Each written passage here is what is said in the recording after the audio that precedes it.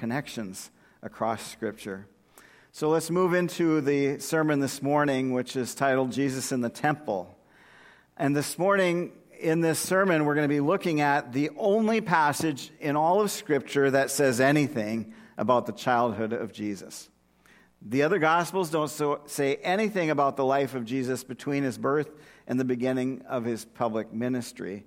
But Luke records an interesting incident that I think we can draw lots of lessons from. So over the last 2 weeks, we learned about how Jesus was brought to the temple as an infant in accordance with the requirements of the law, and he was announced by two separate people that had something to say about Jesus.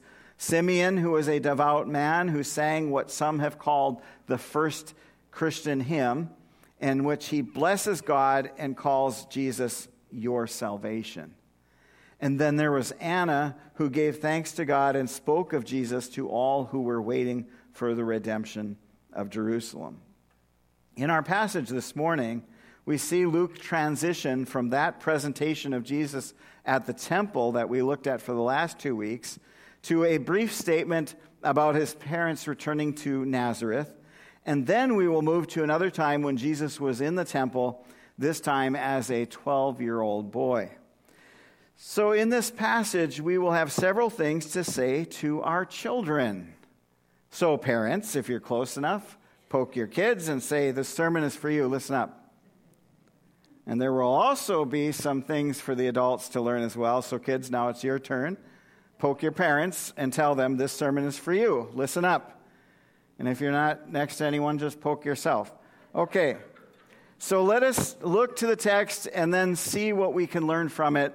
We'll read it through all the way, and then we'll go back through step by step, as we like to do. Starting in verse 39 of Luke chapter 2. And when they had performed everything according to the law of the Lord, they returned into Galilee to their own town of Nazareth. And the child grew and became strong, filled with wisdom, and the favor of God was upon him. Now his parents went to Jerusalem every year at the feast of the Passover. And when he was 12 years old, they went up according to custom. And when the feast was ended, as they were returning, the boy Jesus stayed behind in Jerusalem. His parents did not know it, but supposing him to be in the group, they went a day's journey. But then they began to search for him among their relatives and acquaintances. And when they did not find him, they returned to Jerusalem, searching for him. After 3 days, they found him in the temple, sitting among the teachers, listening to them and asking them questions. And all who heard them were amazed at his understanding and his answers. And when his parents saw him, they were astonished. And his mother said to him, "Son, why have you treated us so? Behold, your father and I have been searching for you in great distress." And he said to them, "Why were you looking for me? Did you not know that I must be in my Father's house?" And they did not understand the saying that he spoke to them. And he went down with them and came to Nazareth and was submissive to them. And his mother treasured up all these things in her heart. And Jesus increased in wisdom and in stature and in favor with God and man. In some of your Bibles, verses 39 and 40 will be on their own as they are in mine, and that's because they kind of fall between a longer narrative from verses 22 to 38. That was the temple I mentioned a moment ago when Simeon and Anna saw them at the temple. And then there's 41 to 52, which talk about this temple incident. So 39 and 40 are kind of stuck on their own. But I do want to make some note of it. And then we'll focus more on Jesus at the temple as a boy. In verse 39, it says, when they had performed everything according to their law of the Lord, they returned into Galilee to their own town of Nazareth. So they performed everything according to the law. We talked about this a couple weeks ago, and I'm not going to recap all of that. Leviticus chapter 12 is the reference we looked at that lays out for Jewish parents all of the things they needed to do for purification following a birth, as well as the sacrifice to be made. And Mary and Joseph did everything just as they were supposed to do. They returned then to their own town of Galilee. Now, Matthew records something a little bit extra, which Luke does not record. Matthew records the visit of the wise men after this in Bethlehem, and also he records the flight to Egypt, where they were trying to escape Herod's fury because he found out that the king was born, the king of the Jews was born, so he had all the baby boys in that area killed. So they escaped to Egypt, but Luke leaves that part out. We don't know why he skips over this. We may assume he had his own purpose in mind for this narrative, and it wasn't part of what he was looking to report. But ultimately, whatever Luke wrote was for God's purpose. So all Scripture is breathed out by God, and so we can trust that in this narrative, the return to Bethlehem and the flight to Egypt were not a necessary component, at least here, for what God wanted us to focus on in this passage. And so we must be satisfied with that. If you want to know more about that, you can go and read Matthew's gospel for that. Verse 40, the child grew and became strong, filled with wisdom, and the favor of God was upon him. This echoes what Luke wrote about John the Baptist in his birth narrative. Back in verse 80 of chapter 1, he wrote something very similar about John. He said the child grew and became strong in spirit, and he was in the wilderness until the day of his public appearance to Israel. The first phrase in both of these verses is identical, not only in the English, but in the Greek as well. And the child grew and became strong. John was noted for being strong in spirit, but Jesus was noted for being filled with wisdom. That doesn't mean Jesus didn't have the Spirit. It didn't mean that John had no wisdom. It just means that was what the major thing of focus was for Luke. The favor of God was upon him. That is, God's grace or God's goodwill or kindness or a special manifestation of the divine person. So he was filled with, or he was complete with, God's favor. Verses 41 and 42 then, now we move into this section about this Passover event that they went to. Now his parents went to Jerusalem every year at the feast of the Passover, and when he was 12 years old, they went up according to custom. The Passover was one of 3 annual feasts that required the men of Israel to participate and go up to Jerusalem. The women were not required to attend, but some did. The reason was usually a practical one. Women often had children, and they needed to care for their children, and so were not expected to make that trip. But some did, and Mary and Joseph clearly made this an annual event, and not only did they go, but they brought their family, and they traveled with others.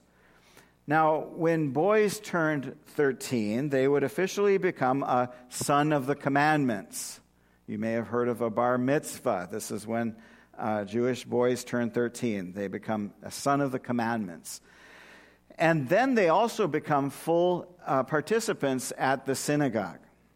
But in the case of the Passover, it was encouraged to bring them 1 or 2 years before they would turn 13, so that when they turned 13, they would have an idea of what to expect and what would happen there. It would be a little bit like when I wasn't old enough to go deer hunting, but my dad would take me along, and I would walk along, but I wasn't allowed to hunt yet. It's something like that, okay? So Jesus then, as a 12-year-old, most likely had accompanied Joseph in order to observe the sacrifice. And this would be an extremely exciting thing for any boy. Over 200,000 pilgrims would be in Jerusalem for the festival. And it wasn't that big of a city back then. So 200,000 people all in a relatively small place would be some excitement from the crowds alone. And then so many sacrifices were made that instead of the normal division of priests being on duty that day, which would be 1 division, on Passover there would be 24 divisions of priests because they had so many sacrifices that they would do for the people.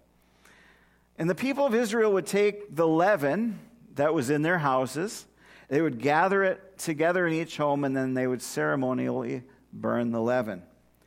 Then they would begin the slaughtering of the Passover lambs.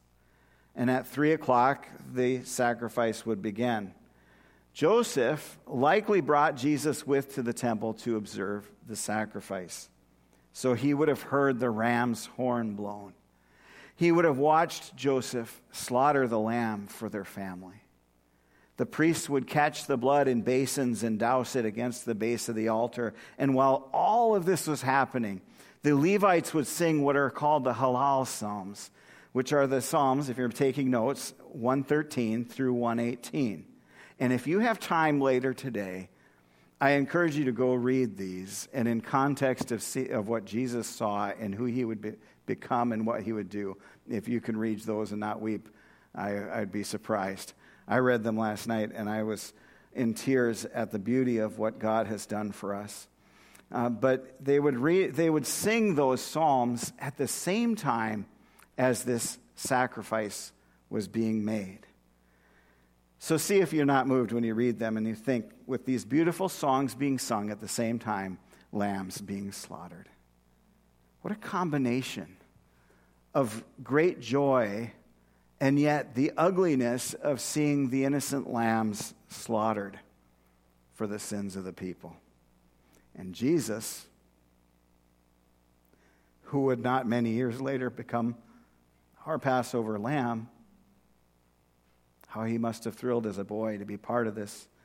This combination of the soberness of the sacrifice along with the joy of being saved by the Almighty is similar to what we celebrate when we take communion together. We soberly consider the sacrifice, the blood of Jesus, and at the same time we rejoice with gladness because that blood brought us back into relationship with our Heavenly Father. We do not know exactly what at this point Jesus understood about his role in the salvation of the world. It is part of the mystery of God that Jesus, who was fully man and fully God, yet willingly had submitted to knowing only what the Father had revealed to him up to that point. Later on, John the Baptist referred to Jesus as the Lamb of God. In John 1:29, John the next day saw Jesus coming toward him and said, "Behold, the Lamb of God who takes away the sin of the world." Paul would then later say in 1 Corinthians 5:7 that Jesus is our Passover lamb. He said, "Cleanse out the old leaven that you may be a new lump, as you really are unleavened. For Christ, our Passover lamb, has been sacrificed." And in Hebrews, we see that Jesus was sacrificed once for all. Hebrews 9:12-14, he entered once for all into the holy places, not by means of the blood of goats and calves, but by means of his own blood, thus securing an eternal redemption. For if the blood of goats and bulls and the sprinkling of defiled persons with the ashes of a heifer sanctify for the purification of the flesh, how much more will the blood of Christ, who through the eternal Spirit offered himself without blemish to God, purify our conscience from dead works to serve the living God? Jesus, as a 12-year-old boy, witnessed the Passover sacrifice that he himself would one day fulfill. And his parents stayed for the entire week of the feast. We see that when the feast was ended, so to just give a little explanation of that, some families would just go up for the required couple days, and some families stayed and made a week of it. It seems that Jesus' family would stay for the whole time. When the feast was ended, as they were returning, the boy Jesus stayed behind in Jerusalem. His parents did not know it, but supposing him to be in the group, they went a day's journey, but then they began to search for him among their relatives and acquaintances, and when they did not find him, they returned to Jerusalem searching for him. So it was common for families to travel with other extended family or even neighbors from the same village. It was probably a very large group, so we don't need to be too hard on Mary and Joseph here. I've heard stories of children being left at rest stops on family trips or even left at church. If a family in a minivan can leave a kid behind by accident, certainly a family that's part of a large group can have this happen. And so you can imagine Mary coming to the realization that he wasn't there. And perhaps like me, you're reminded of a certain movie about a boy left alone. We can sympathize with Mary in the sense of dread and panic she must have felt once she realized he's not there. He's not with the family. Where is he? And perhaps she was remembering that 12 years prior to this, Herod had killed many babies in order to try to kill this boy. Imagine how she must have felt. They finally find him at the temple then in verse 46. After 3 days, they found him in the temple, sitting among the teachers, listening to them and asking them questions. Sometimes I write down questions for myself that I want to try and answer as I study the passage. I wrote down a whole bunch of questions on this passage. I'm not going to share all of them with you, but there was a couple I will share with you. One question I wrote was, were 12-year-olds typically allowed to sit among the teachers? And the other question I asked myself, which is a more practical one, where did he sleep and how did he eat without his family for those 3 days? Now, as far as where he slept and ate, we can only guess because Scripture doesn't tell us that. But being an extraordinary boy, I'm sure he would not have had trouble finding food and a place to rest, possibly at wherever his family had been staying when they were there. But we just don't know. But what about the teachers? Were 12-year-old boys typically allowed to sit with the teachers? The answer to that seems to be no, that typically 12-year-old boys would not be allowed to sit with the teachers. Only after they were 13. Remember I talked about that a moment ago. If they were allowed in, they would have to sit at the feet of the teachers, not as equals. But Luke writes that Jesus was sitting among the teachers. He was listening and asking questions. This is sort of the so-called Socratic method of learning that was much used in that time. Good teachers are not afraid to be challenged by students who push back and ask for more knowledge or understanding. So Jesus would listen and ask questions. Now, this is a lesson for children and adults alike. All of us need to be willing to listen carefully to those who care enough to teach us, and we must also sometimes ask questions for clarification so that what the teacher is trying to teach will make more sense to us. Adults, likewise, should not be afraid to be challenged by children when they question things. A lot of children have said, I wandered away because whenever I had this question about the church, my parents just said, it's in the Bible, don't worry about it. It's worth taking time, and if you don't know the answer, do an investigation so you can answer the question that your child has. If we want children to embrace the faith, we must be willing to allow them to challenge it to an extent. We're not saying they should be blasphemous, nothing like that. I'm not talking either about willful defiance. I'm talking about genuine curiosity. I've noticed, though, that many people, when challenged to explain some facet of their faith, rather than seeing it as a growth and learning opportunity for all involved, react almost as if they're afraid of losing their own faith because they can't answer the question. And this is why it is important for all believers to make a lifelong pursuit of understanding Scripture better. We had a great discussion of that this morning in D6. Which, by the way, if you're not going to D6, you're invited to join us every Sunday at 9:15. It's a wonderful opportunity to grow. When you feel very confident in your faith, you will be less rattled when you're challenged. People who blow up when someone challenges their perspective often are very insecure in their position, and they fear even thinking critically about what they know. If you study Scripture and learn it, you will not be so upset when someone disagrees or questions you on certain topics. And if you want to know a sign of someone who's very confident in their beliefs, observe them when they are challenged or questioned. They remain very calm. When it comes to Scripture, God will defend it, and you can state the truth. But in the end, His word is not vindicated by how angrily you defend it. He is the author of truth. And so staying calm and just presenting it sometimes is the best approach. So Jesus was clearly not the average 12-year-old boy. these teachers allowed him to sit among them. And then in verse 47, we see that all who heard him were amazed at his understanding and his answers. They saw something in this boy that was quite extraordinary. They did not recognize him as Christ or Messiah, but at the very least, they must have considered him to be a genius or a prodigy or something. All who heard him were amazed. All. Not one exception to the rule. Everyone who heard him was amazed. I did a word study on this word all, and you know what it means? All. Everyone who heard him was amazed, greatly astonished, confused, astounded. This included his own parents. Verse 48, when his parents saw him, they were astonished.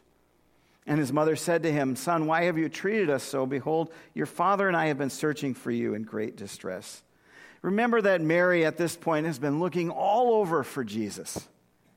Apparently, it was not right away that it occurred to her to look in the temple. But as we often say, Mary may have said of him, "He was in the last place I looked." Thanks, Leland. One of you chuckled. That's it. Okay. Don't we do that when we've lost something? It was in the last place I looked? Okay. Now, we may well consider where we look for Jesus. Do we look where he's most likely to be found? Who is Jesus but the Word made flesh? You can find him in God's Word. This is your best source to learn about Jesus. Don't go looking for him in a politician who thinks like you or in a hobby you like. Look to Scripture to know Jesus. He's in every part of Scripture. Jesus himself said, "Moses wrote about me." All of Scripture points to Jesus. Mary had looked all over for him, but now she's found him, and now she lays on him an accusation. And we can understand that she was upset. She was searching for him in great distress. Some have said that based on this response of Mary, that Jesus must have sinned. Yet all of the New Testament falls apart. All of our theology of salvation falls apart if he was not sinless. So no, he did not sin.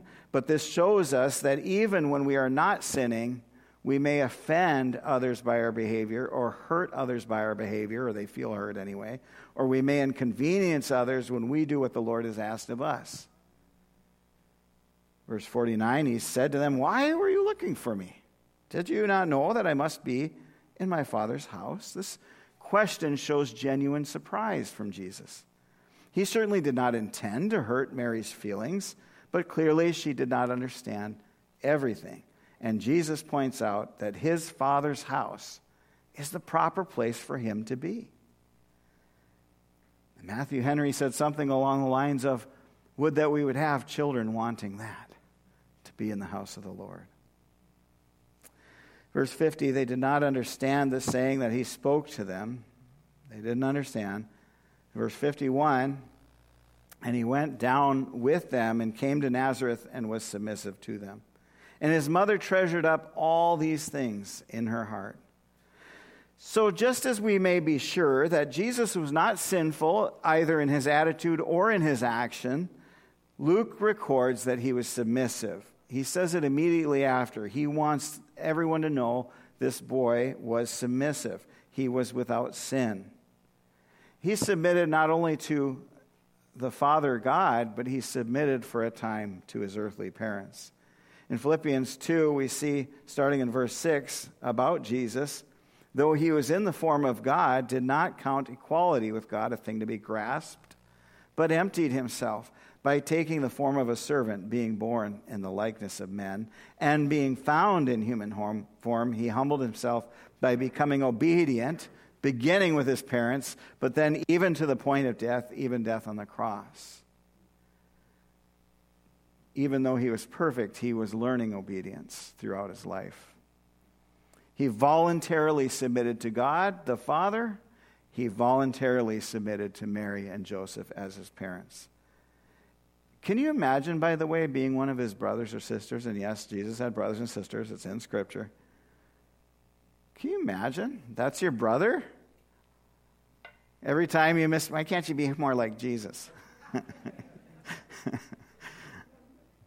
And yet, can the world say to the church, why can't you be more like Jesus? We are brothers and sisters with Jesus according to Scripture. He's the firstborn, right? Nobody said amen there. Okay. That was a challenging one. All right. And then in verse 52, as we close out this passage, Jesus increased in wisdom and stature and in favor with God and man. Well, the question may be asked then, how does a perfect person increase in wisdom and stature and in favor with God and man? Part of the mystery I mentioned earlier is that Jesus was fully God, fully human, and yet he went through the process of growing up as a human. And so he learned and increased in wisdom and stature and in favor with God and man. Which brings us to another consideration. If even a sinless person can increase in wisdom and stature and in favor with God and men, how much more potential do we have for growth? Right? If he was perfect and he could grow, how much more can we imperfect people grow? With his help, the Holy Spirit whom he sent to empower us to live this life he's called us to, his word that teaches us how to do it, and his guidance through our lives. And so as I get close to wrapping up here, and this will be a little bit of a shorter message this morning, just a few more highlights or points from this passage. The first one I think that's really good to note, and we talked about in a couple weeks ago as well, that the parents set an example of obedience. Mary and Joseph, clearly Luke writes twice that they did all that the law commanded them. And so they did everything the right way. And it wasn't just to please God, although it was, but it was also to provide an example. Any time we do obey God, we're also providing an example for those who are watching. So they set an example of obedience.